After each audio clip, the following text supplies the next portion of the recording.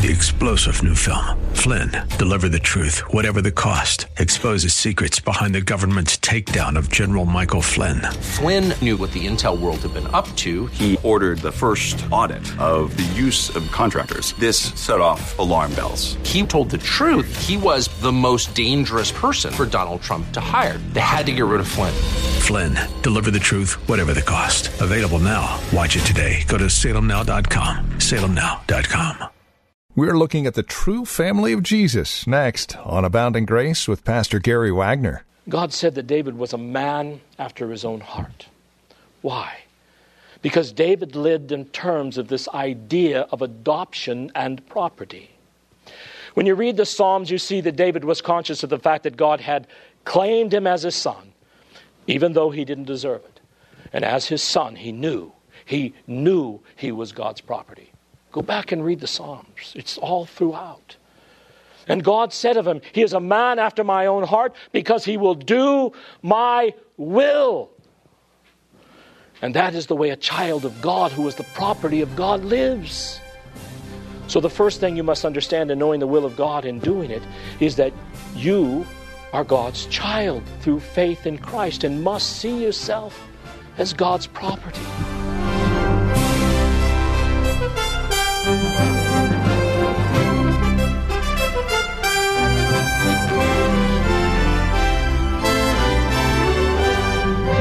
Here in Luke, as well as Mark chapter 3, there is a distinction of families.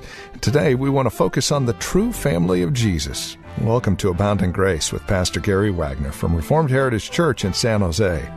Our time together will take us to Luke chapter 8 as well as Mark chapter 3. Recorded for us are two families, the blood family of Jesus, his brothers, sisters, mother, and then the true family, and what it means to be in that true family. As we begin our time together today, Pastor Gary Wagner contrasts the true family of Jesus with those outside of the family and the sad condition they're in. Here's Pastor Gary with today's broadcast of Abounding Grace.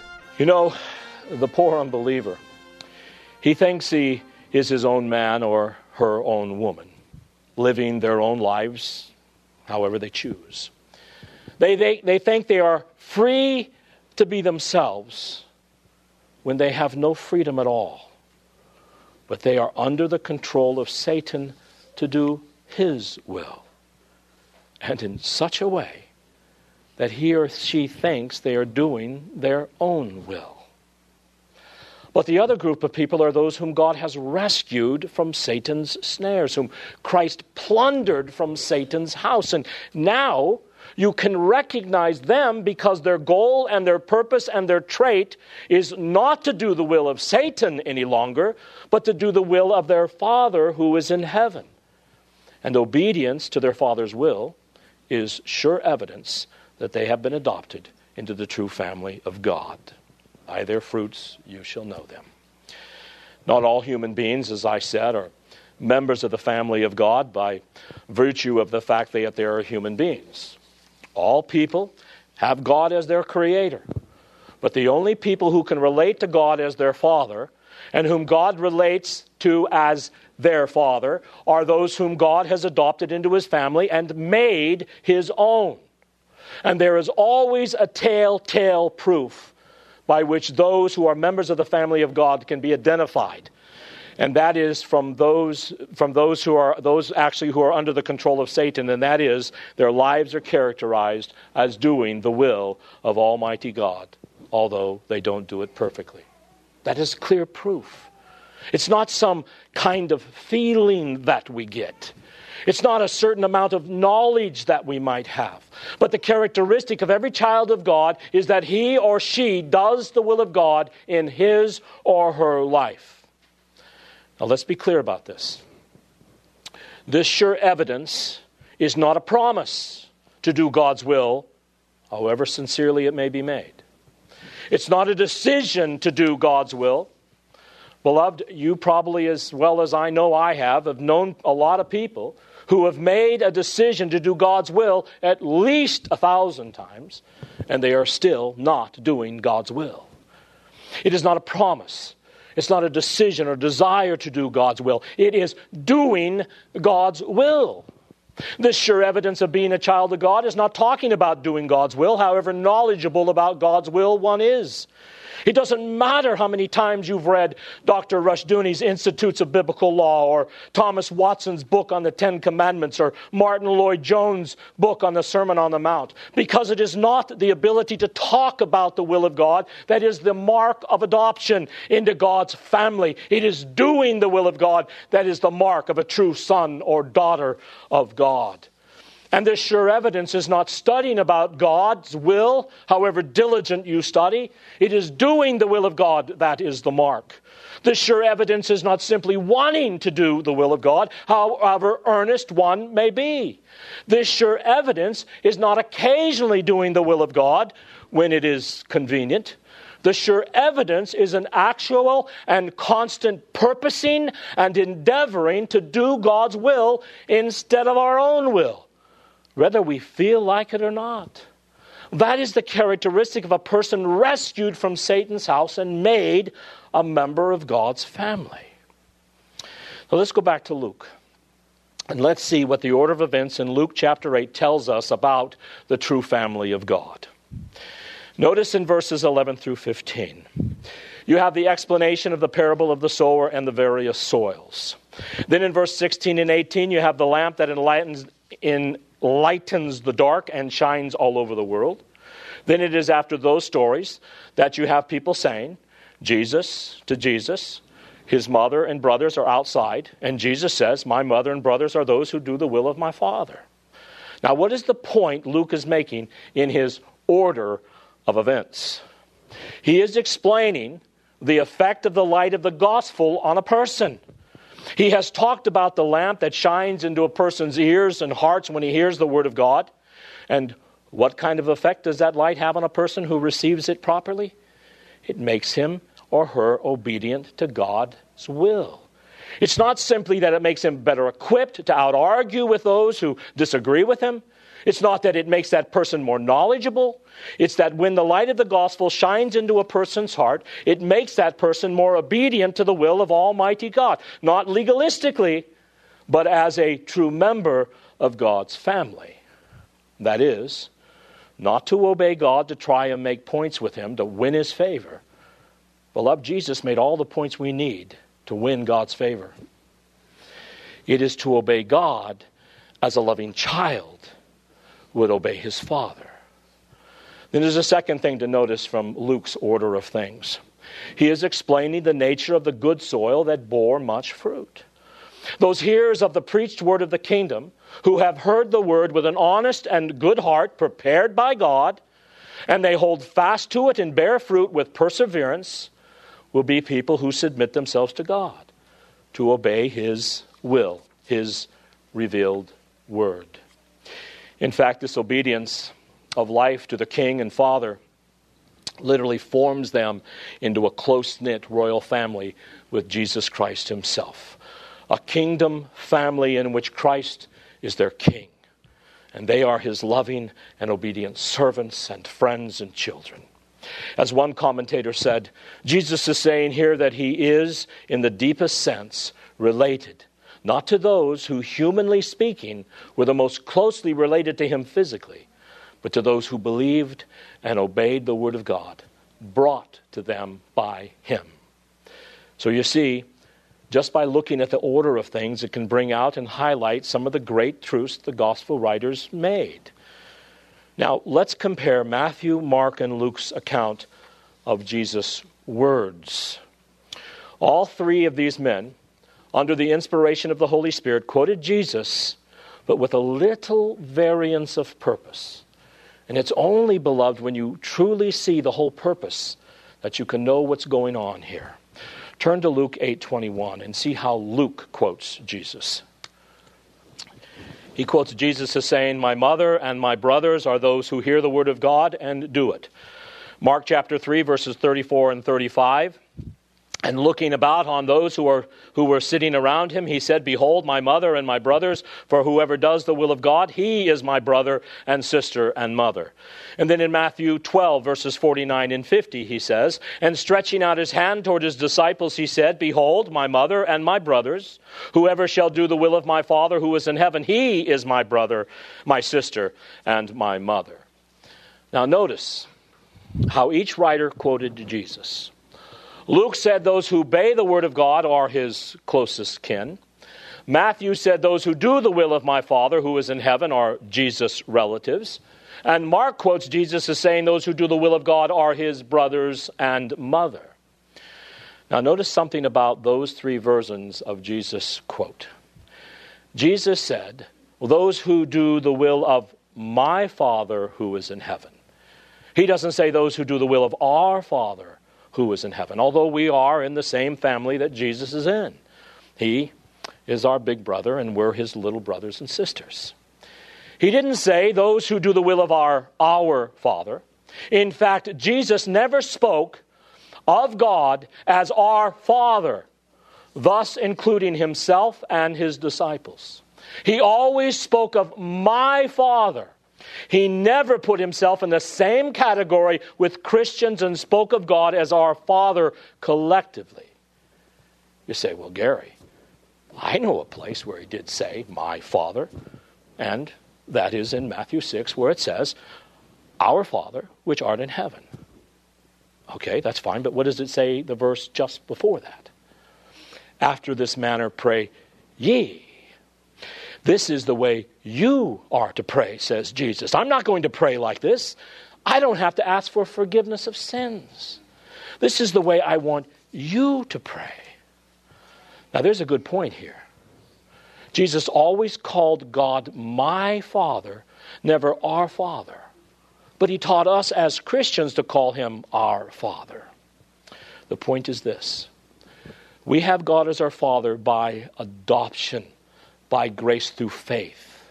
Jesus Christ is uniquely and eternally and essentially the Son of God. And God is his Father from all eternity as the first and second persons of the Trinity. And the only reason that God is our Father is because God is uniquely Jesus' Father, and we are by his grace in Christ. So God accepts us as his children and treats us like our Father because he is especially and eternally the Father of the Lord Jesus Christ. It's not because of anything in us, beloved. But I want you to notice another thing. Luke speaks of obeying the Word of God. And Matthew and Mark speak of doing the will of God. Now, why the difference there? Well, obviously they are synonymous phrases. But it makes this point. The Word of God is the will of God. The written Word of God in the Old Testament and the New Testament is the revelation of the will of God the Father for our lives, so that we will know how to do his will on earth as it is in heaven. God's Word is God's will. Do you want to know what God's will is for your life? Do the Word of God just as it is revealed in Scripture. Because the written Word of God is the revelation of God's will for your life. And now he wants you to live out your life, the entirety of it, according to that will. This means that when we hear the Bible preached, it's not simply to make us feel more secure, nor is it only to know God and his ways for us, but we hear the preached Word of God to know his will for us, how God wants us to live day in and day out for the rest of our lives, what he expects of us, how he wants us to live and to think. Now, how are you and I to know the will of God? How are we to know the revealed will of God and all the details and decisions we have to make day in and day out so that we can do them effectively and consistently? Well, let me give you 5 principles here. You might take a pen and write these down. These are 5 principles of how to determine God's revealed will for your life. First, because you are God's child as a believer through faith in Christ, you must see yourself as God's property. This is the first principle in knowing and doing the will of God for your life, day in and day out. Because you are a believer in the Lord Jesus Christ, you must see yourself as God's child, and as God's child, you are His property. Turn to Deuteronomy chapter 14. These two principles come together in several places in the Bible, such as here in Deuteronomy 14, and I'll be reading verses 1 and 2. And they say, "Ye are the children of the Lord your God. Ye shall not cut yourselves, nor shave your forehead for the sake of the dead. For you are a holy people unto the Lord your God." You have been separated to be a child of God. And the Lord has chosen you to be a people for His own possession out of all the peoples that are on the face of the earth. Now notice what He says. Because you're the sons and daughters of God, don't live the way the pagans live. Don't have any unnecessary cuts or defacing of the physical body. Don't share the extreme funeral practices of the Canaanites, because you belong not to this wicked world, this wicked culture, but to the Lord God Himself. And therefore you are a holy people separated unto me. He has chosen you, beloved. He's made you His child, that you can be His own personal property. In other words, God owns all of His children. God owns everything about you and I. He has a total claim on us and everything we are and everything we have. Therefore, we are to live exclusively in terms of His will. In fact, God has a triple claim on us. We are His by virtue of creation. He made us in His image that we might live for Him. He has a claim on us by virtue of His covenant. You know, he came to Abraham in the Ur of Chaldees, that great moon-worshipping idolatrous culture, and He said, in essence, to Abraham, I want you to follow me. I want you to get out of here. I want you to follow in my footsteps. And you and your descendants will be mine. And He has a claim on us by virtue of redemption. By the shed blood of Jesus Christ, we have been purchased for God, and we do not belong to ourselves, beloved. Therefore, we must learn to view ourselves as God's children, as His property. We must learn to view our time, our energy, our money, our possessions, our families, not as our own personal property to be used in whatever way we want, but as God's property to be used whatever way He wants. Now, all of this may seem so obvious to you, but we need to remind ourselves of these things, because God's claim is totally upon us. And you see, we forget as we get all tangled up in our daily lives. Remember, my house is God's house. My money is God's money. I can't just go out and spend it any way I want.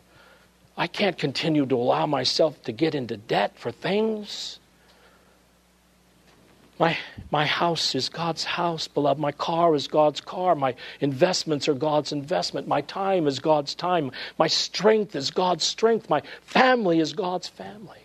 And all of these things that He has claim over, we must use them and enjoy them only in this life according to His will, not ours. God said that David was a man after His own heart. Why? Because David lived in terms of this idea of adoption and property. When you read the Psalms, you see that David was conscious of the fact that God had claimed him as his son, even though he didn't deserve it. And as his son, he knew he was God's property. Go back and read the Psalms. It's all throughout. And God said of him, he is a man after my own heart because he will do my will. And that is the way a child of God who is the property of God lives. So the first thing you must understand in knowing the will of God and doing it is that you are God's child through faith in Christ and must see yourself as God's property. Second, if you're going to know and to do God's will, you must earnestly and expectantly seek the knowledge of His will from the Bible and the wisdom to do that will from God through prayer. And in fact, that's what God taught us to pray. Our Father who art in heaven, hallowed be thy name. Thy kingdom come, thy will be done on earth as it is in heaven. If we are going to do God's will on earth as it is in heaven, we must know what God's will is in order to do that will, right? So Jesus is saying, do you want to know what God's will is and do it? Then earnestly pray and cry out to God to help you read and understand the Bible correctly. Such as, give me the wisdom and skills, O Lord, and the courage to put your word into effect in my life, that I might do your will. Look at Colossians chapter 1. Here's a great prayer that Paul prays for the Christians in Colossae. Colossians chapter 1, verses 9 and 10. For this reason also, since the day we heard of it, we have not ceased to pray for you and ask that you may be filled with the knowledge of His will and all spiritual wisdom and understanding, so that you may walk in a manner worthy of the Lord, to please Him in all respects, bearing fruit in every good work and increasing in the knowledge of God. Now, Paul is praying here.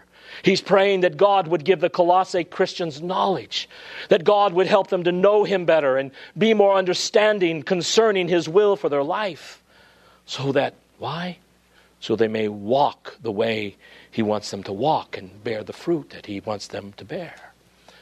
So if you want to do God's will, you must be in constant contact with Him, crying out to them, Lord, give me knowledge, give me wisdom, show me how to do your will, tell me how to apply your word to my life.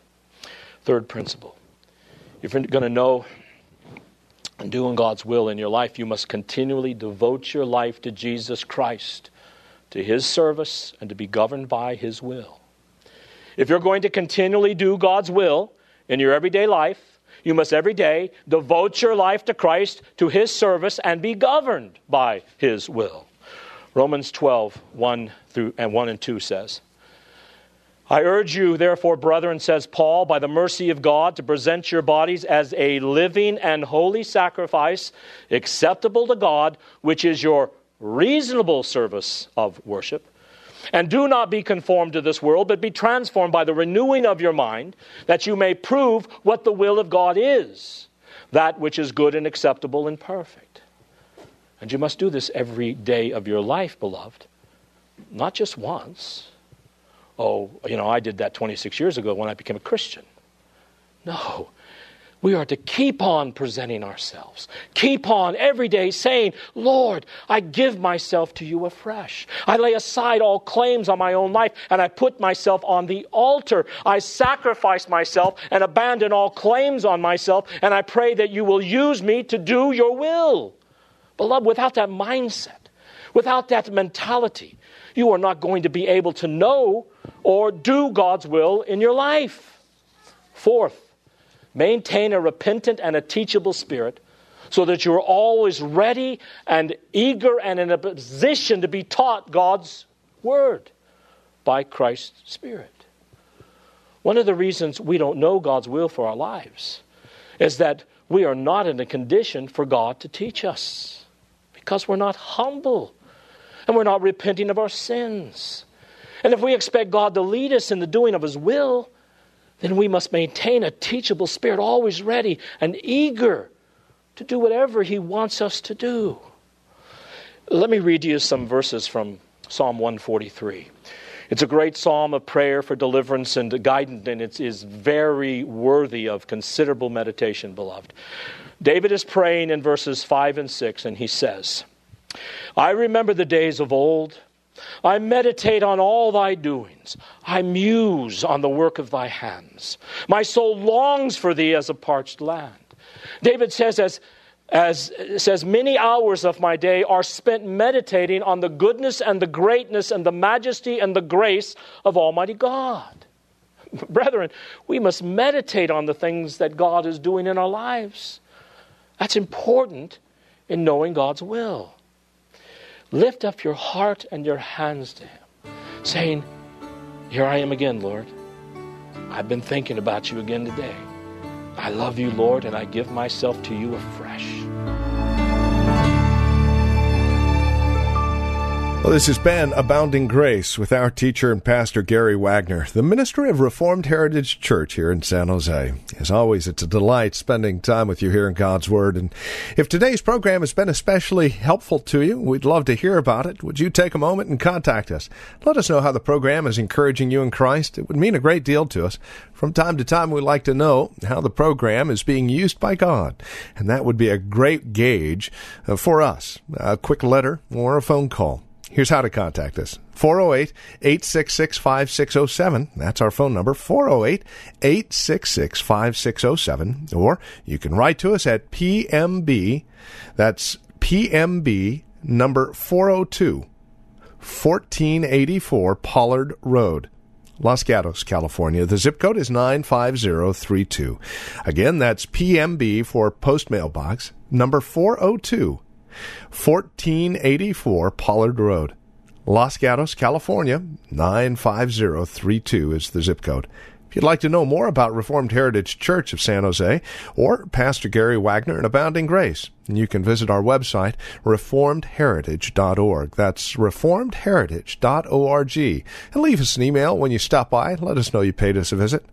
You're also welcome to, again, call. That phone number is 408-866-5607. If you'd like a copy of today's program, by the way, mention today's date when you contact us, and we'll get a copy out to you. The cost is $5. And any amount you send above and beyond cost of resource materials will go right back into the radio program. As this is a listener-supported ministry, we're able to continue our daily presence here on this station as you continue to support us financially and prayerfully. We appreciate your help in this endeavor. Thank you again. For further information, reformedheritage.org or 408-866-5607. Until next time, God bless.